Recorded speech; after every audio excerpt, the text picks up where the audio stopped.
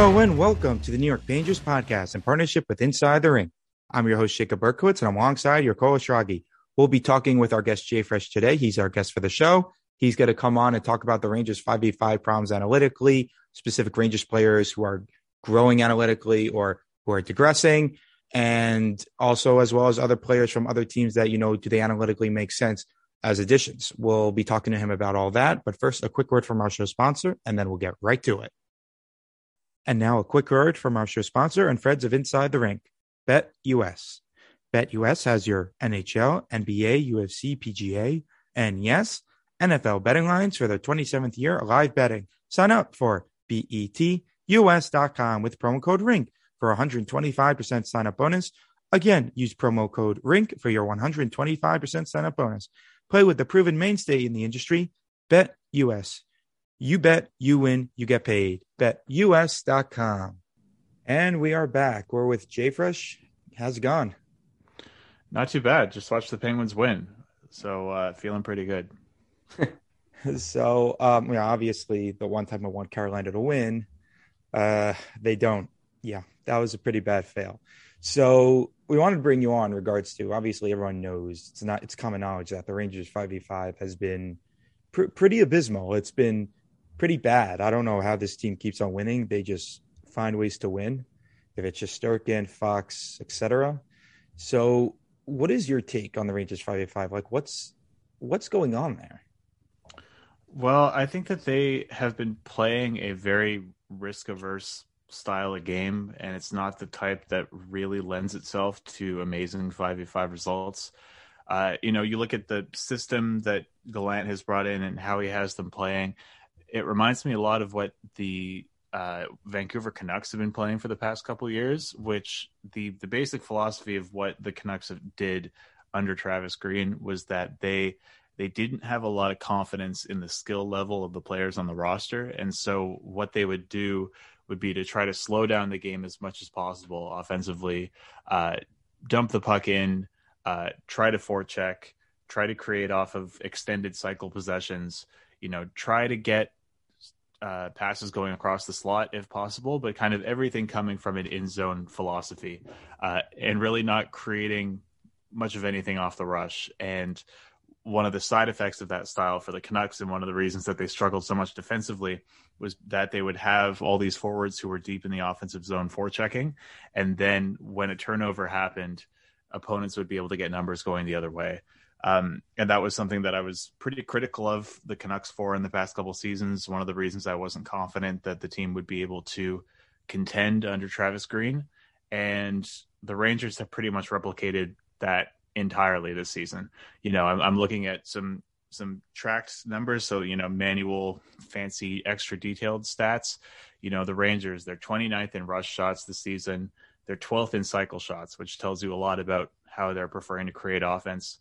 They're entering the zone with possession, the 30th ranked amount of time in the league, which means that they're just dumping the puck in constantly, trying to chase it down.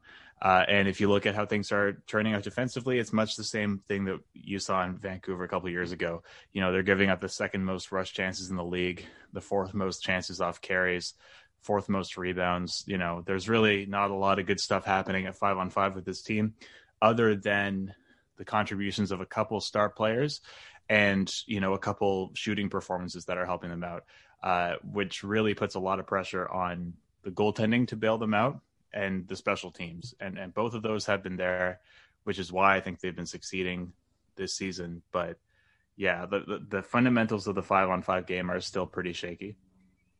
So what would you say? Like, obviously this is a pretty loaded question, but if someone were to come to you and say, how does the Rangers fix this 5v5? Because everything else for them is going pretty solid. Their penalty kill, power play, goaltending, it's going really solid. So if they get their 5v5 somewhat together, they could be a pretty dangerous team. So I know it's a very, very, loaded question, but how can the Rangers, get a bit better 5v5? Is it additions? Is it within the organization? I think it's both. I think that there are ways, I don't think that the way that they're playing right now with the roster that they have is going to give them a lot of 5-on-5 success. And I think that they should probably trust the skill of their players a little bit more and maybe try to turn up the tempo a bit, just because the results clearly are not working out for them right now at 5v5, whether it's scoring chances or goals. But I think that there's no doubt that there is going to have to be some kind of outside help. And especially with all the cap space the team has, I think they do have an obligation to get a little bit ambitious and try to figure out how to work out the depth of this lineup. Because, like I said, the way that the Canucks were playing, the reason they were doing it was because they didn't have trust in especially the bottom half of their lineup to play the game in a way that, even while being up tempo could be successful. And you look at the bottom of the Rangers lineup, I think it's fair to understand why Gallant would look at this team in a similar way, which I think places a pretty big responsibility on Chris Drury to go out and find more talented players who can maybe start to gain the confidence of the coach and allow him to play a more up-tempo style. Whenever I watch these games and they do this dump and chase style, it frustrates me many times. And I almost feel like at a certain point, some of these players are going to get frustrated. I mean, with the way it plays, is this downgrading the way the players are reacting to this type of offense where, it's not exactly the speed or the type of transition offense they may like? You need a lot of buy-in when you play a style like the Rangers are playing. Like, you need the players to really be committed to it, and you need to have the guys who are able to play it effectively. Like, you look at teams that do play a heavily dump and chase style that are successful. You're talking about teams like Carolina. Like, Carolina right. is such a dump and chase team. Like, they are really one of the least rush-oriented teams in the league. And they've been successful with it. The Penguins, to a lesser extent, are the same way. They're a hugely forechecking focused team. And they've both been able to have success, even if they haven't in the past handful of years won a Stanley Cup. And the reason for it is that they have a combination of, they have the bodies to do it. They have the players who can chase down pucks with speed and keep that tempo up, even when they're just chasing down dumped pucks. But also they have the commitment coming from the coach. Like, people always talk about Brendan Moore and Sullivan as being two of the most motivational coaches, and both guys that players will run through a wall for, which is essentially what you have to do if you're, constantly just engaging in puck races. I do have a couple maybe bits of skepticism about whether or not that kind of dump and chase system can, it really asks a lot of players, especially in the playoffs. Like, when you're constantly having to chase down loose pucks, I can see it wearing out players and becoming an issue. But we have seen teams like the Lightning, for example, essentially did play a dump and chase system for the past two Stanley Cup rounds, but they had better players for that, right? They did. They did, and their star players weren't. Like, they had the top end of the lineup were playing a very controlled, very rush-focused game, maybe a bit of cycling. But the bottom part of their lineup was playing a really strong dump and chase game. But because they had guys like Yanni Gourde and Blake Coleman, they could play that. And the Rangers, Barclay Goodrow was part of that too. He's a good forechecker. But, looking down the lineup, I don't see the biggest speedsters or necessarily the ones who are able to take those opportunities and turn them into great chances. Right. Which brings me something to like, to something I've always wanted is that, the Rangers have always had this speed. They had Hagelin, they had Hayes, they had people that were speedsters, so-called. And that's where I'm trying to figure out where Gallant is getting this idea when he came into this team, where that speedster is. Did he think that, guys like Lafreniere and Kakko were going to do that? I mean, they're not known for that. Kreider and Zibanejad. Right. I mean, we're not a fast team. Where in the world did he think he's applying on this offense to a team that's not like that? Or is analytically this just something that he found that he would succeed with this team? Yeah, I'm not sure. I that would be something that I think only Gallant really would have the answer to. Because again, with Vancouver, they weren't a particularly fast team either, and they didn't have defensemen who were really capable of dealing with odd man rushes the other way.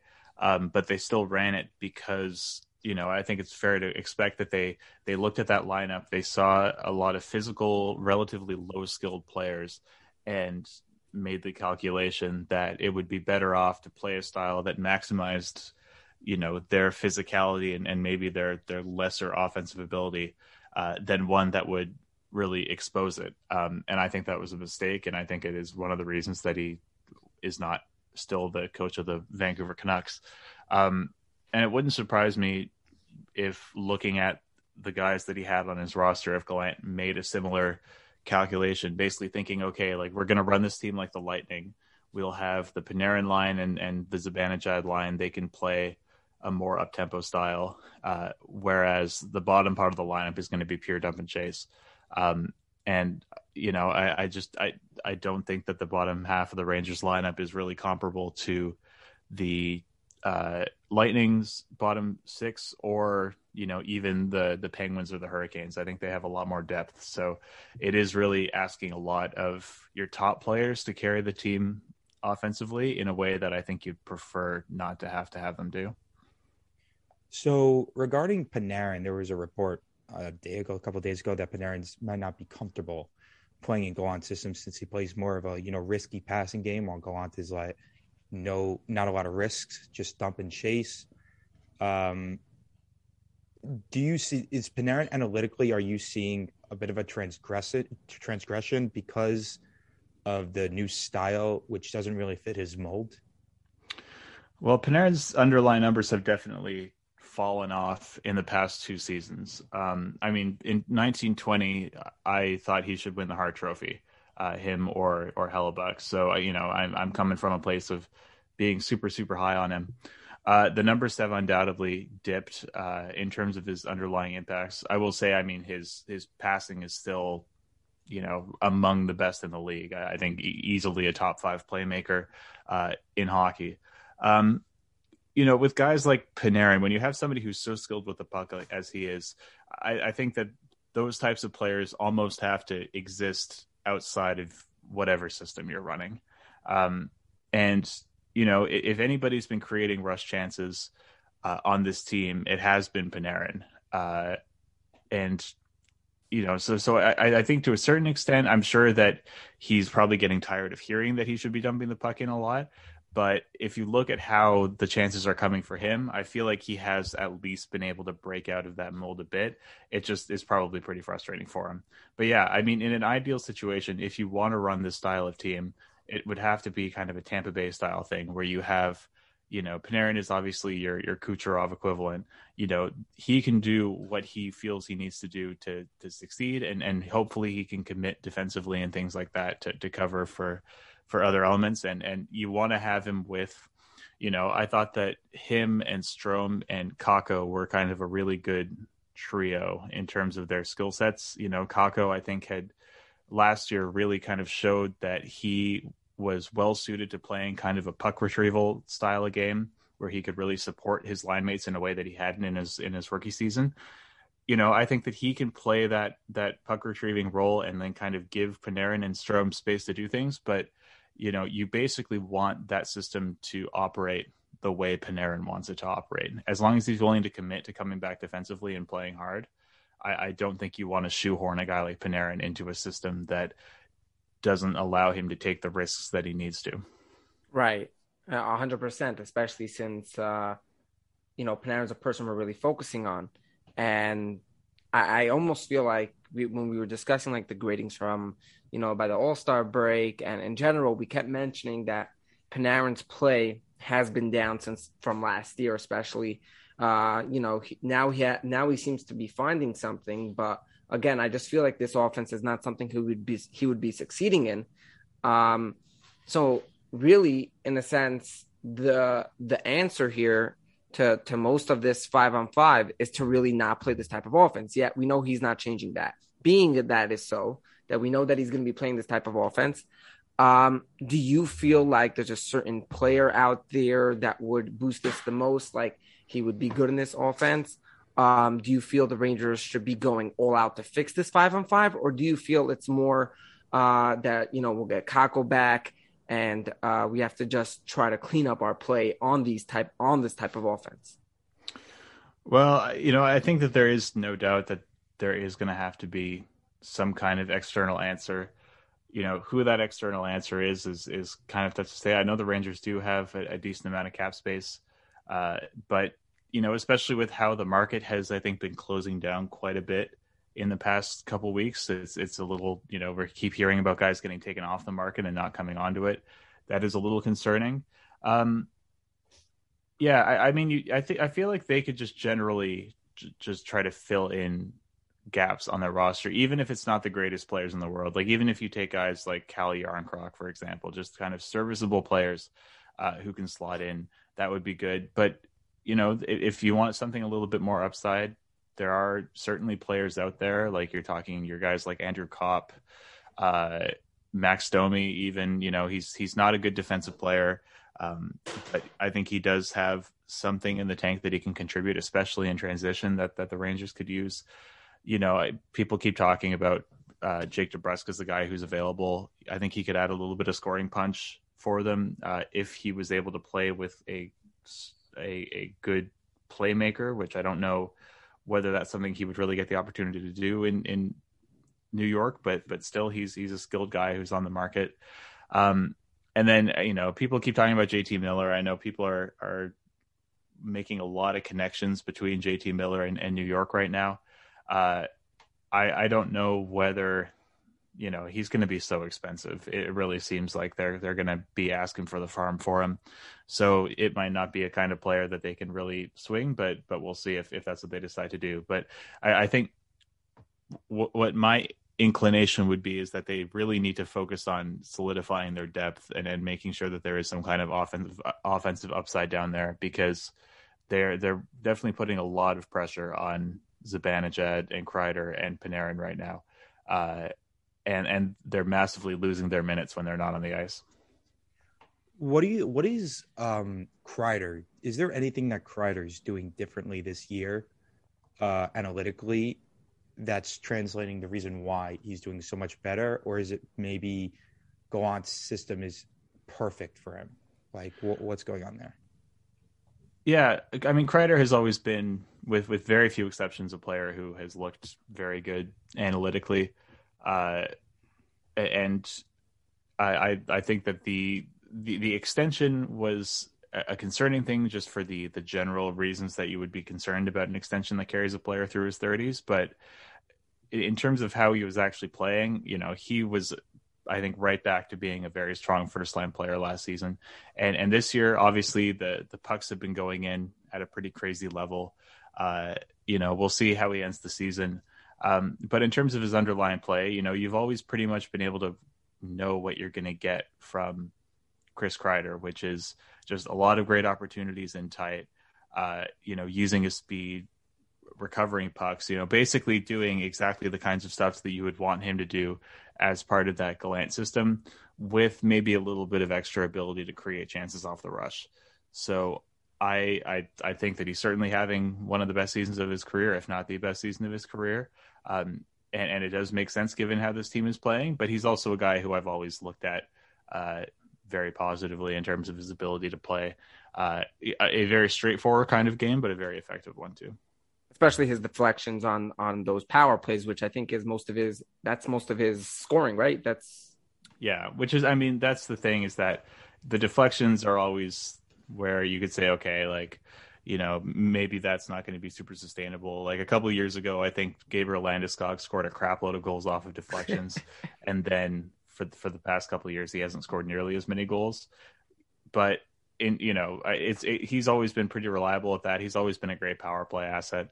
And I think it's very good news for the Rangers that he has been able to even take a step up. But even if he was just still playing the way that he was last year, then I think they would be in good shape. So is that considered a shot on goal or a pass when it comes to stat wise? By the defenseman or by the whoever's sending the puck to the net? So the guy. So it would be they get an assist for it, but they wouldn't get a shot attempt. The attempt would be on behalf of Kreider.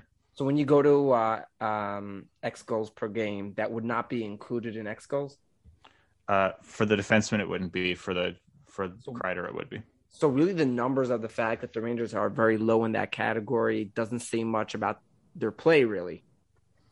Because that's like a key of their play is that deflection play. Well, if the deflection play is getting to the net, then it would be a very positive play. I think you just have to see it as like it is functioning as an assist. Like once the shot has come from the point, if it gets deflected by the player, then I mean, in terms of expected goals, it's gonna be a much more valuable chance as measured by expected goals than if it was just a point shot. Are you? I know that Jacob's not into it because he believes that this is not a great number to look at. But I was actually very curious. You know, you being an analytical person, how much do you look at plus minus, or you're not at all looking at that? I don't look at it. Okay, thank you. I just want to make Jacob feel good over there because every time I bring up, oh, this guy's a +5, he shuts me down.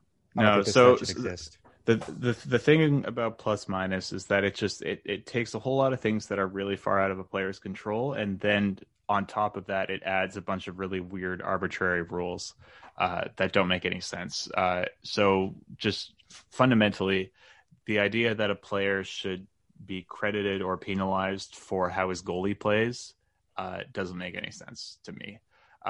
Because we have evidence that players don't really exert that much influence on how their team's goalies play, and so if you have a player having the exact same season but he's playing in front of Shesterkin instead of playing in front of Grubauer, then plus minus has failed to do his job of letting what his impact on the game has been, and then once you add on all the weird little rules where if you're on the ice for a shorthanded goal, you get a minus. That means that players who play on the power play are going to be unnecessarily penalized. While players who play shorthanded are going to get a bonus. There's all the stuff with empty nets and stuff. Yeah, it really is one of those stats that it's attempting to vaguely do, I think, what more modern advanced stats are better at. So I don't put stock into it. Perfect. Yeah, no, that's I keep my down. So what I wanted to ask is, Ava of our writing staff and Inside the Rink has mentioned to me, which I thought over is possibly very true. Nemeth, of course, has not been the greatest signing for the Rangers. Like this whole year has been abysmal for him. His defense, I don't know what analytics say, just eye test wise, he's just been abysmal. It's just been terrible. He keeps on pushing players into his own goalie. But I've noticed over the past week or two, or maybe 3 weeks, he's been. No, I'm not counting he had a goal last night, a weird reverse Brian Leach 1994 type goal. But is analytics showing that he's, getting better? Because it seems to me that he seems to be getting, his game on. He seems to being able to, be the defenseman we wanted him to be in the first place. Yeah, so I checked that out because you did mention it to me before the show. The numbers are better more recently. Like I think I looked at since February 1st or something, and they were certainly better than they were, because what they were, until about a month ago was league worst. Like it actually was kind of crazy how badly he and Lundqvist were doing relative to what the rest of the Rangers team was doing. Like they were just getting absolutely wrecked every night, basically. I think they had a 36% expected goal share at 5-on-5, which is just off the charts bad. He still ranks very low. I'm looking at his wins above replacement this season. He's in the second percentile in the league, which it's disappointing to me, because I will say he actually looked pretty good for a couple of teams in the past couple of years. When he played with Dallas, he was okay. When he played with Detroit, they had him on the top pair, and he was actually doing pretty well. On Colorado, he obviously had a rough playoff series playing with Sam Girard last year, but overall he looked pretty good. And so I was actually kind of pointing to him in the offseason when I would do Rangers shows. I would say Patrick Nemeth is a guy who I think the Rangers should probably target for that bottom pair left defense spot. And clearly the fit just has not been there generally. I'm encouraged to hear that he's looked better more recently. Hopefully he can keep that up, because I never like to be wrong about things. What the stats say is that he at least has been a lot better than what he had been before, but also that is not saying that much. Okay. Yeah, no, because I've seen over the past couple of weeks people mentioning, Nemeth has been looked much better. I'm like, I noticed it. Obviously, besides that goal last night, he has looked a bit better. Um, Analytically, I know we want to discuss Rangers players in house, but I want to ask you one player in regards to Rickard Rakell. What do you think of him? And if the Rangers ever would acquire him, do you believe that's a good fit? Is he just a one-dimensional player? For people who don't know exactly who he is or like his strengths, what would you say about it? So Raquel has been. So I wrote about Raquel last year when he was theoretically supposed to get traded and then didn't for elite prospects. Um, he's a remarkably consistent player, which you wouldn't think just by looking at his point totals. But basically, the deal with him is that he's a decent offensive player. He's not a very good defensive player, and when he's a very inconsistent scorer, like even just from season to season. Like I think he's good at getting open around the net. And I think that when he can get pucks where the goalie is moving, he has a real knack for being able to pick corners and find space in them. But he's not a guy, I think, who can really create on his own. Isn't that a guy that the Rangers really have with like Kreider and Zibanejad? Like, what happens if you put Raquel with Panarin and Strome? Like, you think that's a good fit?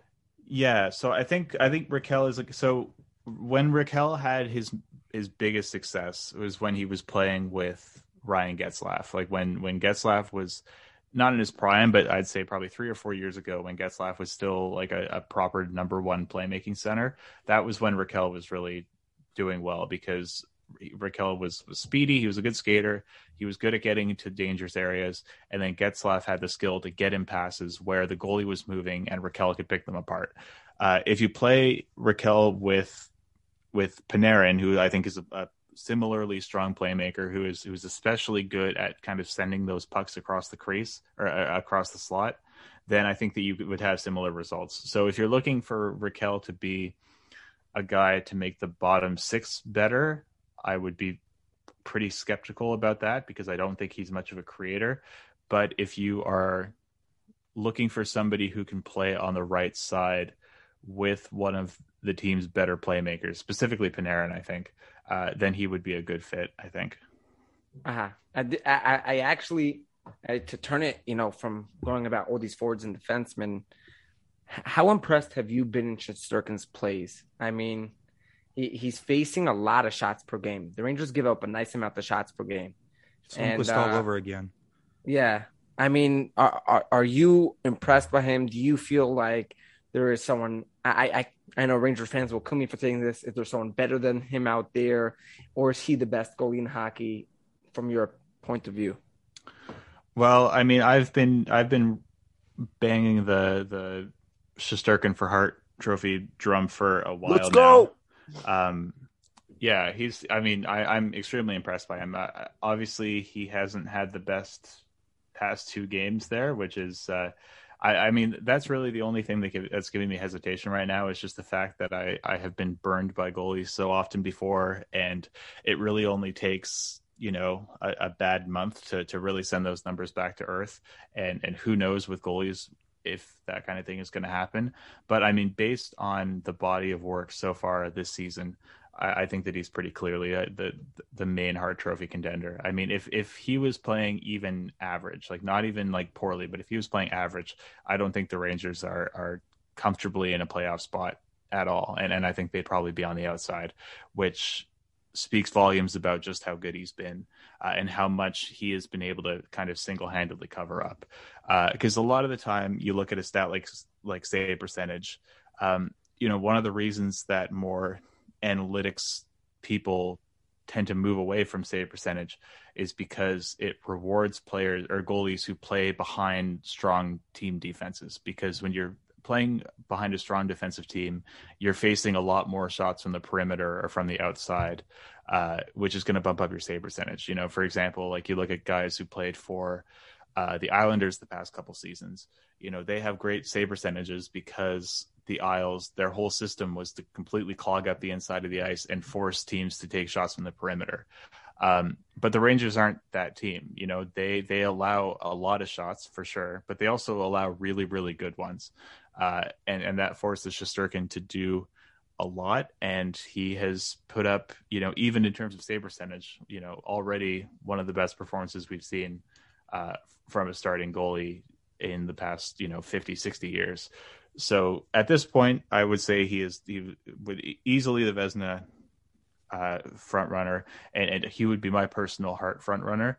But, with goaltending more than skaters, I think there is the chance for stuff to get undone in the last half of the season or last part of the season. And it really will be up to Shesterkin to make it through and prove that he's the guy.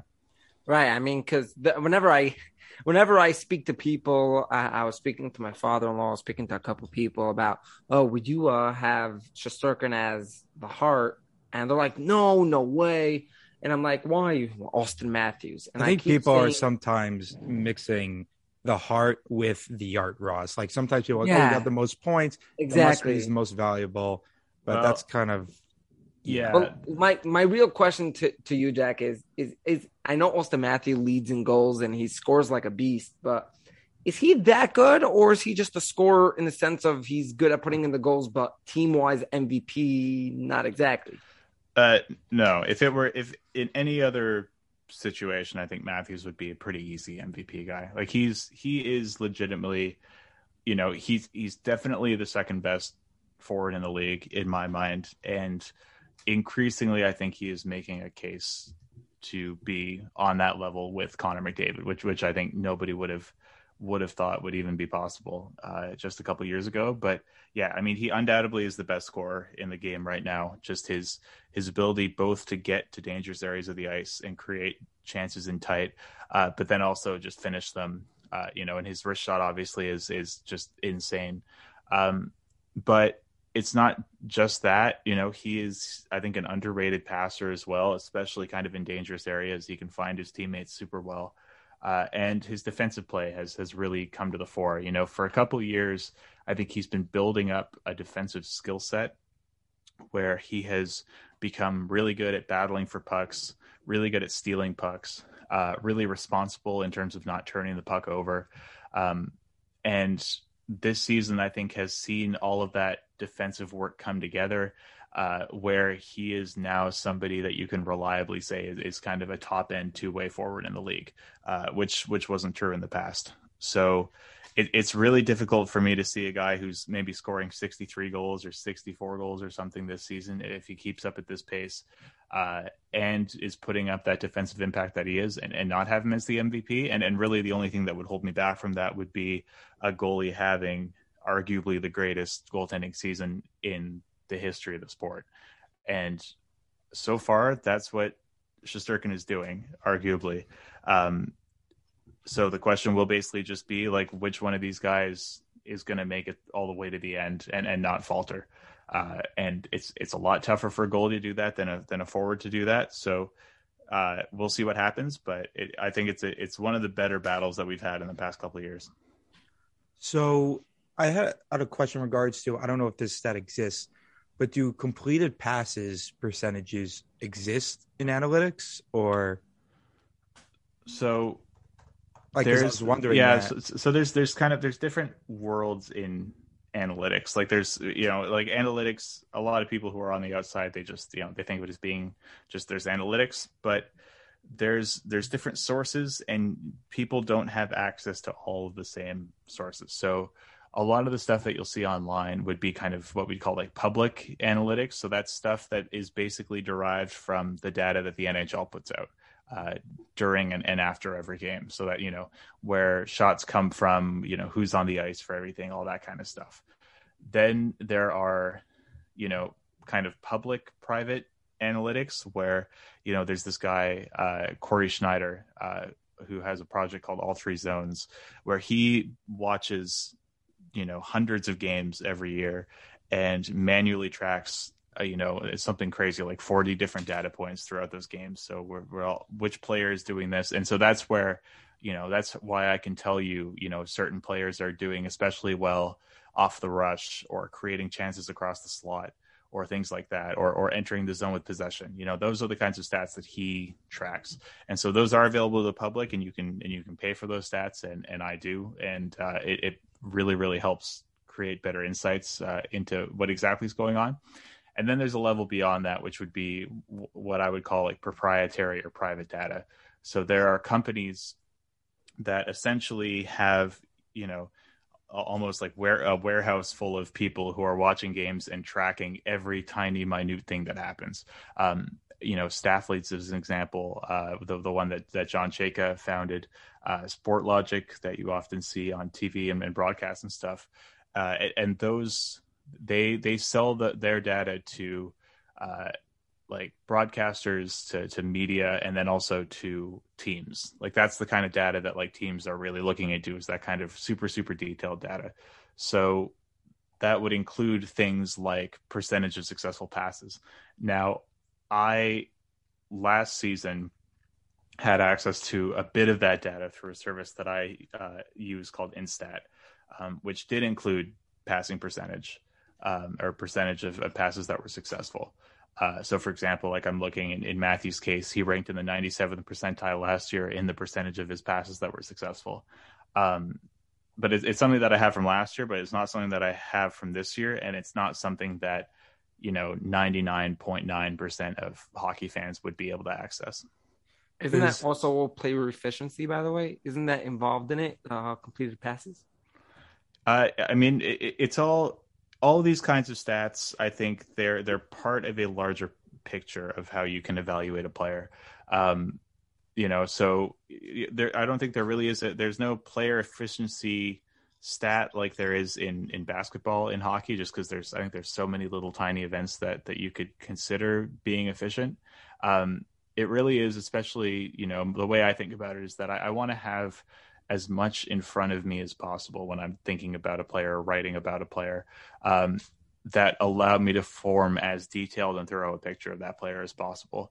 So, if I'm looking at Matthews and I'm thinking about his two-way impact, the fact that he is completing all these passes, and that, he ranked first in the league last year in terms of his avoiding turnovers per passes, which is a great sign that one of the reasons that he's increasing his defensive impact is that he's not turning the puck over. You want to get as much in front of you as you can so that you can form a full picture of a player. And that helps you kind of figure out what exactly you're looking for. And then when you're talking about team fit and things like that, like for guys like Raquel, for example, you can start to really try to make connections between who might play well with who, or who might work well on what system. So the reason why I brought up the passing percentage, I feel that Panarin's passing, like the completed passes, would have dropped this year because a lot of other teams are predicting his passing now because he's more hesitant to shoot, which is why a lot of people are telling him to shoot a lot more, because not only do you get a lot of, better chances by shooting, you also open yourself up for more passes because now the defense is going to expect you to shoot more. That's why I feel like a lot of plays this year which would have went through last year is not going through this year because people know that he's going to pass it. Is it analytically also speaking that?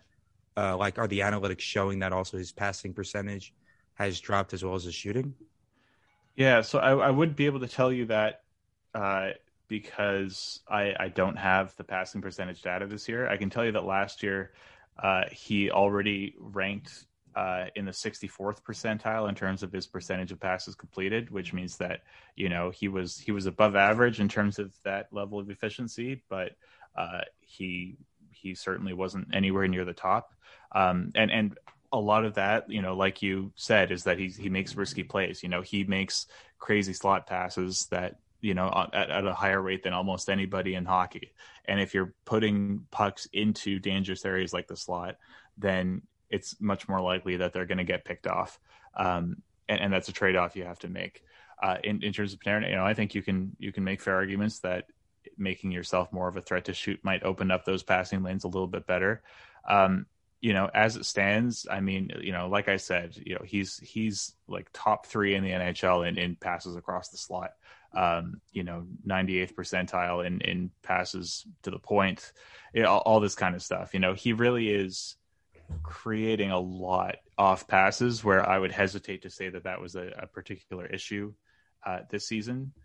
But at the same time, efficiency would always be an improvement. And I feel like if you look at things like turnovers and stuff, the turnover counts that you get from the NHL aren't really accurate, but I think you can connect the dots. If you're watching the games and you're noticing that he is turning the puck over a lot on these passes and you see that his defensive numbers are really poor this season, I think it's fair to connect those dots. So we ask this question to almost every person that comes on. It goes on Twitter a million times. And we always ask, like, what do people consider to be the Rangers' successful season?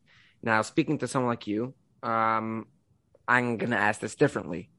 Being that stats are a very big part of a player's the way coaches and the way scouts look at players, do you feel that the Rangers' successful season, whether they make the playoffs, second round, first round, even if they make the cup, if these numbers are down if the analytics are down on players, Lafreniere and Panarin and Zibanejad, would you consider to be a successful season analytically? Meaning, do you find that if a player like Lafreniere is successful and if a player like Zibanejad is thriving and Kreider seems to have taken another step, that's good enough to set up for next season? Or do you feel like analytically you want more? Well, I would want the Rangers to have a properly, fully successful season and one that wasn't reliant on things like goaltending or special teams, which can always vanish or always disappear. I mean, the thing with this Rangers team is that they have kind of built it intentionally or otherwise on kind of two different timelines. Like you have one core, which is Zibanejad, Panarin, and Kreider, and then you have another core, which is Adam Fox and Lafreniere and Capo Caco, and I suppose that you could add Jacob Trouba to the first group, and what that means is that they have this kind of delicate balancing act where they want to and almost need to win while Panarin and Zibanejad and to a lesser extent Kreider are still star players, because those are huge contracts that they're on. They're not going to be very easy to work around. You look at Zibanejad, who just signed that contract, so he's locked in for the next 9 or 8 years after this one. He's 28 years old. He's not ancient, but we know with aging curves and stuff that things like that can go south pretty quickly. Which means the Rangers, I think, are on a pretty short timeline here to try to maximize, this core that they've put together before some contradictions start showing up and maybe you end up with a situation like, the Flyers are in right now or like Dallas is in, where the pieces don't necessarily fit together quite right. Which is why I had pretty high expectations on the Rangers this season coming in. My model was quite high on them and had them as a playoff spot when not a lot of others did. So I would say that, making the playoffs is obviously a good thing, and I don't think anybody should be upset about making the playoffs.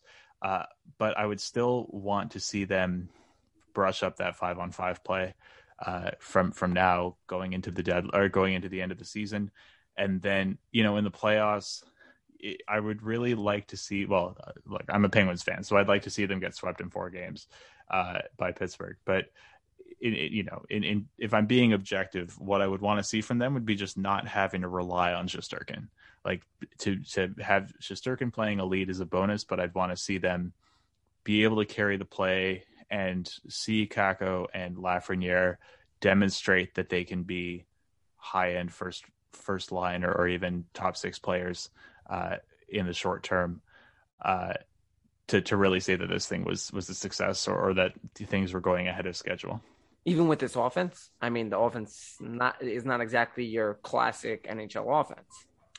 No, so I guess that's what I mean is that you have teams have been able to put together decent offenses even without being the deepest teams in the league. Like, you look at the teams that are ahead of the Rangers in terms of, expected goals for. I mean, like the Kings have been one of the best scoring chance creating teams in the league this year. And I don't think people really look at that forward group with a huge amount of envy or wishing that they had that roster. The Devils have also been a good offensive team this year. Even less exciting teams like the Islanders, for example, or, the Ducks, the Canucks, like these are the teams that rank above the Rangers in terms of their offensive scoring chance creation. You can have a limited and flawed roster like the Rangers do and still be a successful 5-on-5 team. So I would want to see them, even if they went through the entire deadline and didn't make a single change, I would still want to see them do better than they are now at 5-on-5, to really set the table for, I guess I would say probably the next 2 years after this one are the best cup window that they're going to get. I'm not necessarily that it's the last one they're going to get, but I think it's the one where the two generations of cores that this team has are going to line up the best, which means I want to see them really pull it together. So regarding Jacob Trouba, I know that's a bit of a random thing, but I've noticed like he came in, signed a big contract, was expected to be a top shutdown defenseman. First year did not go as planned. Second year, he seemed better, but once again, not living up to that contract. I'm not saying that this year he's living up per se to that contract, but it seems that he's more involved offensively. He's shutting down the top opposition's players that we wanted him to. I know sometimes, obviously, he's not great at quickly getting it out of the zone. I think that's one major deficiency. What do the analytics say about him this year, comparison to the past 2 years? So I would agree that he's definitely been better in the past 2 years than he was in that first year, which I think was a real concerning point. I mean, that was the first year that I was really covering stuff like that, and I was very skeptical that Trouba was going to be able to pan out. I think what you see this year in terms of the underlying numbers has been very good offensively, like you said, getting very involved in zone. He's doing the stuff that you want in terms of he's getting pucks on net. He's making, I think, decent passes in the neutral zone and entering the zone with the puck at a decent clip. The thing for me that's the concern is that his defensive numbers. You said he's playing against tough opposition, which is definitely true. But I do think that he has been one of the players that's been particularly reliant on Igor Shesterkin to cover up some defensive issues. His on ice scoring chances against impact has been real poor last year. I think he ranks near the bottom of the team in terms of his defensive numbers. I'm looking at his entry defense numbers from those track stats I was talking about. I think he's having a real difficult time defending off the rush so far this year, which is something that with the way the Rangers play is going to get you in some trouble. So, even if he's a guy who inside the offensive zone or the defensive zone is doing the right things, I think in transition, the numbers have been a bit of an issue. So he's maybe getting eaten alive off the rush a little bit, which is not really what you like to see. And it's something that the Gallant system really extenuates. So I would be encouraged that we've at least seen him kind of go back to normal, I think, compared to what he was doing when he first signed. But I would still like to see some better defensive results to line up with the offense that he's been able to contribute. Are these very similar numbers to Kadri Miller, or is it that a whole different story? So Miller, I will say his defensive numbers have actually taken a big boost this year. His offense, I think, is still pretty limited. I think there's good things with his puck skills that were decently encouraging right off the get-go, but I think he struggled to really establish himself as a strong transition player, especially kind of making those first passes. I think Miller also seems to struggle with defending things off the rush a bit. He plays a more aggressive game, I think, on the rush than Trouba does. I think he's much more willing to kind of attack the blue line and try to shut things down, at the source instead of kind of waiting things out and letting opposing defensemen get into the zone. But at least whatever impacts he's having does seem to be a little bit more positive than it was in the past. And obviously, he's taken a huge bump in terms of the role that he's playing from last year compared to this season. So it'll remain to be seen if he can continue to put up strong defensive results, and we'll see how things look at the end of the season or even next season. But I think you can be fairly happy with his development this year, even if I don't think it's necessarily assured that he's going to be a difference-making top 4 defenseman moving forward. Right. So I know we have to go shortly, but I wanted to mention a lot of people come on and say, maybe Miller and Trouba, they both have the same deficiencies. And what you want with the defensive pair is each one's deficiencies is the other one's strengths. And that's why, it's a good defense. That's what makes a great defensive pairing is as a whole. And people have said possibly maybe putting Miller with Fox and Lindgren with Trouba because it seems more their strengths are Trouba and Miller's deficiencies.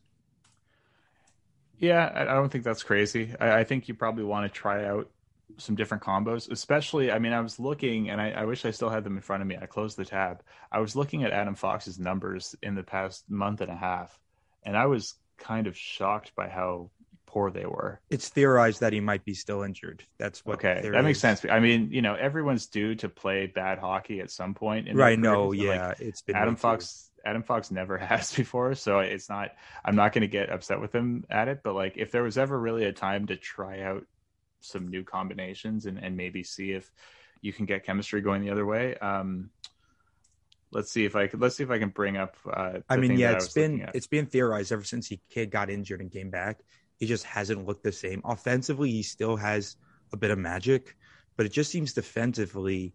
I saw a turnover a couple of games ago. I'm like, that is not Fox at all. Yeah. So he has the worst expected goals against on the team since February 1st. He also is by far the worst goals against, but I think he has an on ice save percentage of 87%. So I'm not going to ding him for that. That I guess that gets back to our plus minus conversation from before.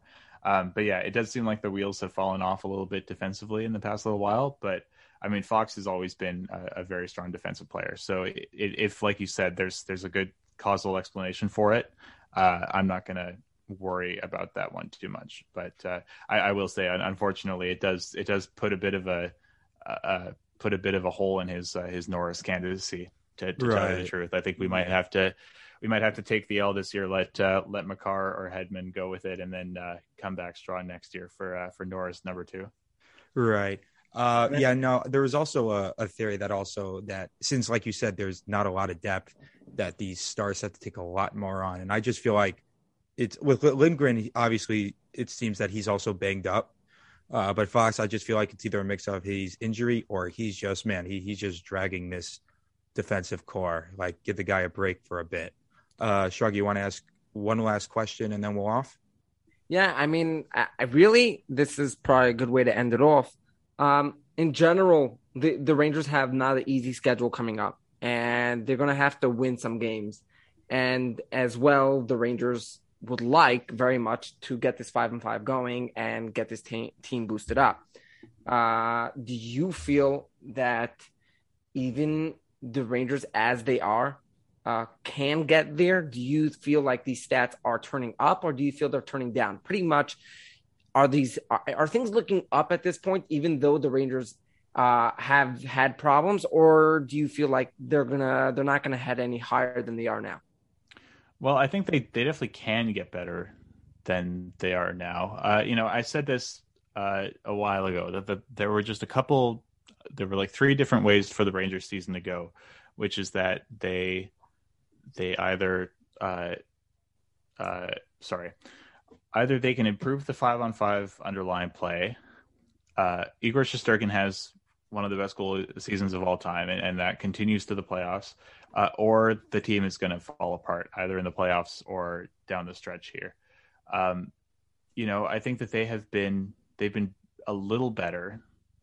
They certainly have not been as bad as they had been previously in the past month and a half. I think that they have taken a decent step forward that I would consider to be encouraging, that we are on our way to them having bumped up, but it really has, I'm looking at their stats from February, and I'm looking at their stats from March so far, and it all seems to be kind of still in that, near that kind of 21st to 23rd range in terms of their scoring chance shares, which tells me that they're still getting beat off the rush in a similar way, and they're still having just as much trouble creating those dangerous opportunities.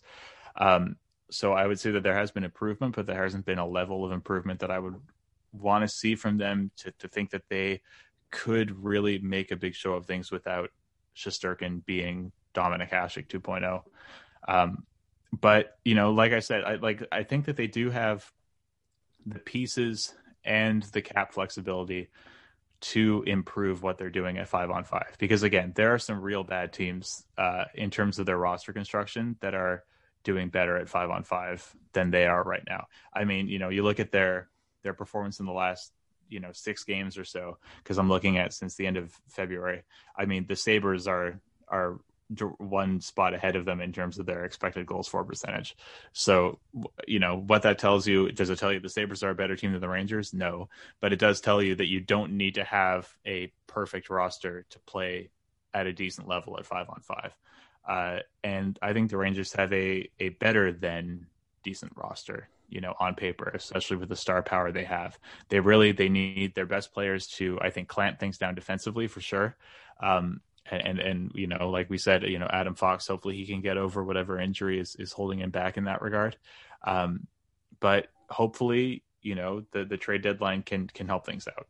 So we'll see what happens. And yeah, I mean, if they can get it together, they're obviously an extremely dangerous team, especially with their goaltending.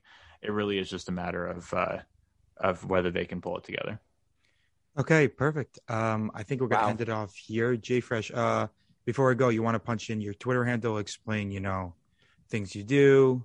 I know I subscribed to your newsletter, which is extremely interesting. You want to tell especially us about that Pavel Buchnevich, by the way, that Pavel Buchnevich one. Oh my gosh. That's another episode altogether. So let's so you can follow me on Twitter at JFreshHockey. You can find my stats visualizations and subscribe to them on Patreon, also at JFreshHockey. And you can read my writing on the newsletter, which is that you were talking about, the Substack .JFreshHockey, and then also at Elite Prospects. I write for EP Rinkside, and we'll be writing about some interesting players coming up, like Chikrin and JT Miller. So make sure to keep your head up for that.